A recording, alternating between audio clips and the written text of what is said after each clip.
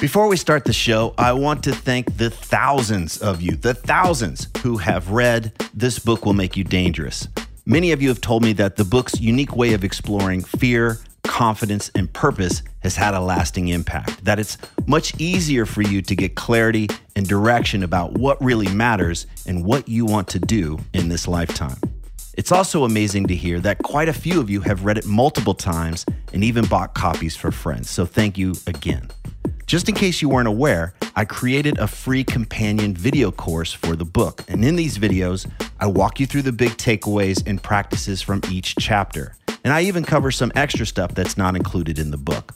Information on how to access the course is in newer versions of the book. And if you own an older version of the book and you don't know how to access the course, just hit me up via the contact form at triplinear.com and we'll get you all set up.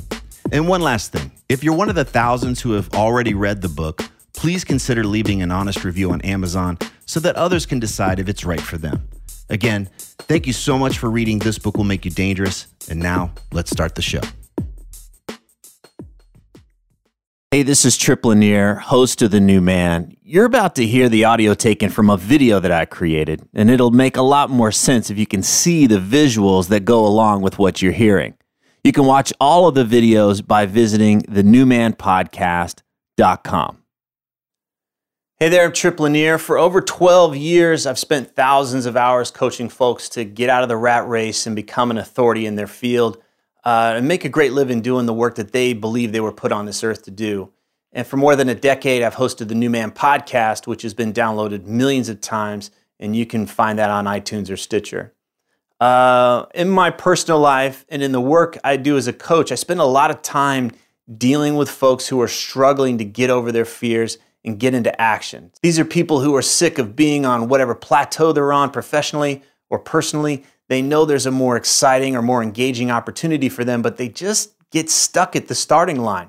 And there's lots of reasons why taking action can seem hard, but today I want to zero in on two beliefs that hold us back. The first one is believing that our resources or our opportunities are scarce, as in, this is the only shot I have at this. I can't waste money. I can't waste time. I can't waste energy. I have to get it perfect or I'm going to lose this forever.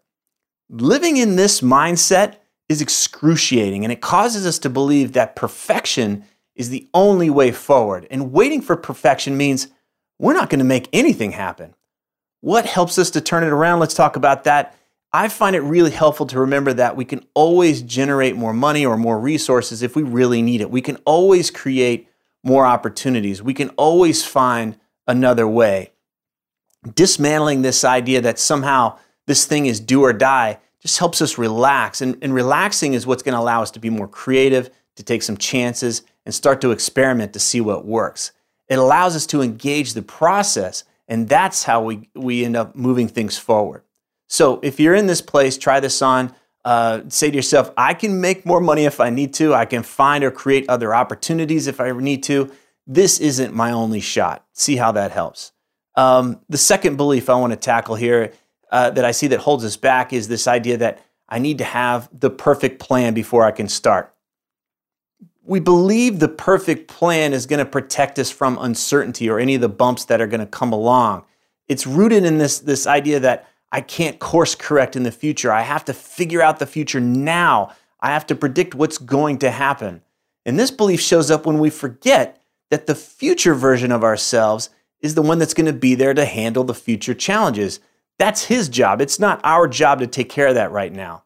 I don't know about you, but trying to predict the future is really freaking hard. And trying to anticipate all of the things that will happen just ends up driving me nuts. And when you throw some fear and some powerlessness in there, you've got a recipe for crippling anxiety. Let's talk about what we can do to turn it around. It's remembering how we've dealt with many, many challenges in the past. We often forget to give ourselves credit for all the times we've had to overcome unpredictable stuff. We forget that we have skills that are built on these experiences.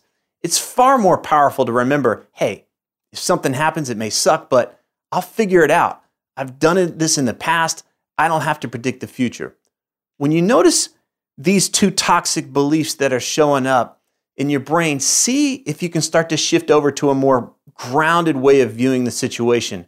Avoid the trap that says that you have to be perfect give yourself credit for all the challenges you've already overcome. If we're facing a challenge and it's time to engage, we don't want that collapsed or terrified version of ourselves calling the shots. Sometimes we just need to remember how powerful we already are and then bring that guy to the table.